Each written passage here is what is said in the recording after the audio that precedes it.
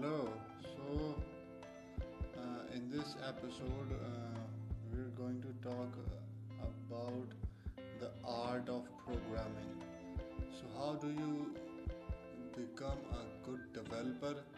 Based on the facts that nowadays everybody knows, if you go to Google and you type what is the business which makes most of the money, so you'll get the answer, it's software development. So now we see a kind of rush between the people where there is has become an imperative craze that people want to learn software development, and most especially students who are doing BCS or BSCS, BSIT or MCS. So now you've noticed that all of a sudden so many tech degrees came out. So everybody, almost the far majority, is going towards computer science or IT. So the whole crux is now there is a trend of software development, and these students which are doing computer science or IT in college or universities, when they come out after their graduation, so they want to do an internship or learn more about the craft. So basically, somebody asked me, how should one learn to program? Should I do an internship or should I do a certification in a particular technology? How should I start, and how long would it take me to become a good programmer? And how long does it take to be the master of your craft? So basically, first of all, you have to choose which domain do you want to work on. What is the scope or the domain where you want to work? For example, like do you want to create software for the medical industry? Do you want to create software for the business companies? Do you want to create software for healthcare? Software, I mean mobile apps, a web application, a desktop application, a hybrid application. What do you want to start from? And basically the first step is deciding the programming language that you want to master. It's all about the craftsmanship.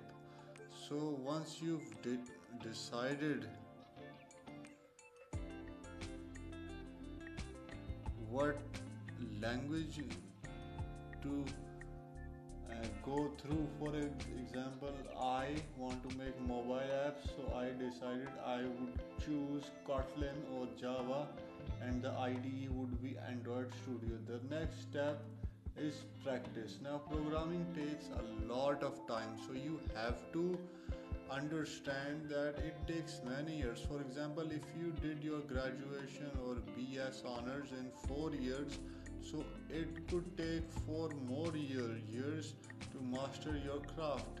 Programming is very mechanical, just like mathematics. Like in maths, when you it's a dry subject, you will get bored.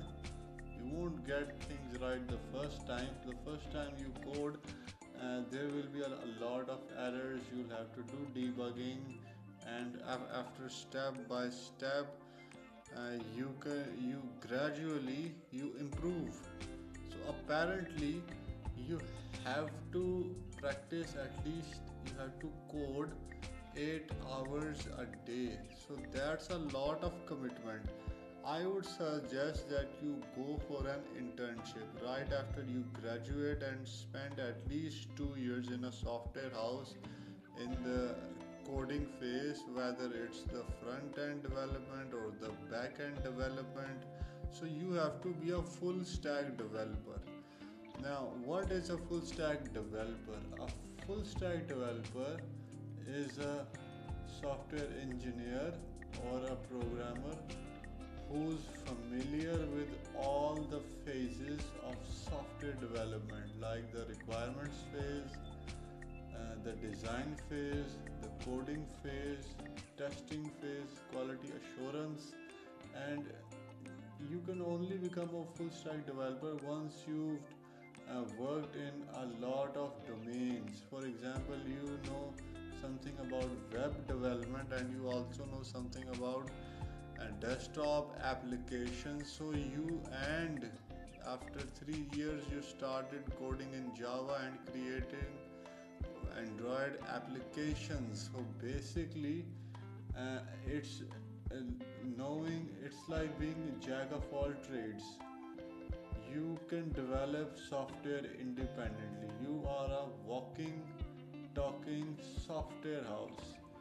You can create and distribute software. So basically, that's a full stack developer, and it takes a lot of experience. Listen up, for the next 10 years, you have to code 8 hours every day. So that will make you the master of your craft, and it's imperative that you start right away and start to develop your, because programming is logic thinking. It's all about the logic, it's all about problem solving. It's a creative field. In order to deliver, so there are deadlines, you have to it takes a lot of concentrations. When you're working on a laptop, it consumes your mind. uh, for a certain period of time, don't use social media and other distractions in your work. If you're coding, then only code for about 8 hours, and also take breaks after every hour. I think breaks are very effective. It relieves and rejuvenates your mind. So you should take effective short breaks, like 10-minute break after an hour, so that will get you ready for the flow.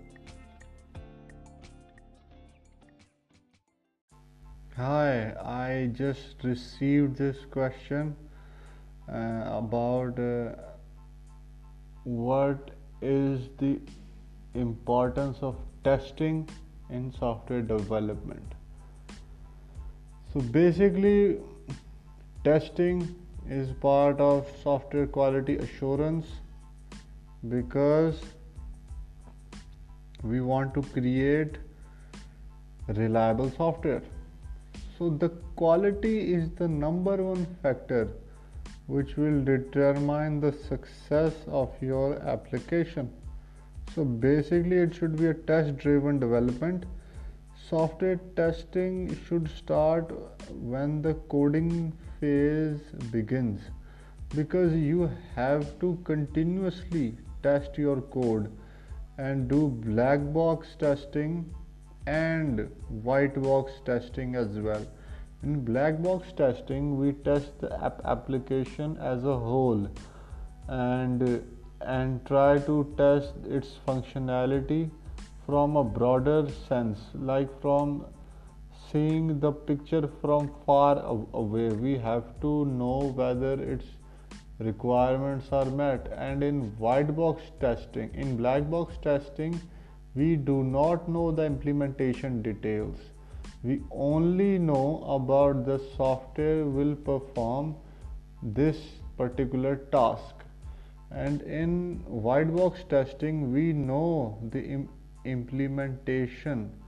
We know how the line by line code which is used, the logic. So like for example, we can set a breakpoint and step in line by line to study, to observe what's going on, how the values in the variables are changing, and how the loops, how many times the for loop is running in the if statement, whether the condition is true or false, etc. So white box testing tests a specific part of the code. In Android app development, I use Android Studio. It's a great tool, and for testing purposes we use Roboelectric and Mockito. So basically Mockito 2 is now available, a great tool. We use Mockito to create mocks For example, we create mocks of a class, and that class, we use that class to like create objects and test our applications. That way we can create as many tests as we like, but it's not for the UI testing. For UI testing in Android we use Espresso, but for the test driven development we use Mockito. Basically, in the mockup we create mocks, and it's very simple to write a test. We use at the annotations, we create a test class and we create tests inside it. There's just methods and we test the implementation. For example, we want to test that a user can log in the application successfully, so we'll write a test. The annotation test is on the top, then just like a method, we'll give the method the name test login is successful or not. Now we'll pass the parameters. We'll create a user mock and we'll create, it will interact with the server, so we will create a server mock, and then by calling the verify method we could check, and we could also specify how many times should a specific function run, like 2 times, 3 times, 5 times, or there is also a method and at least once, so at least once the function would be called. So you can create as many tests as you like, and an imperative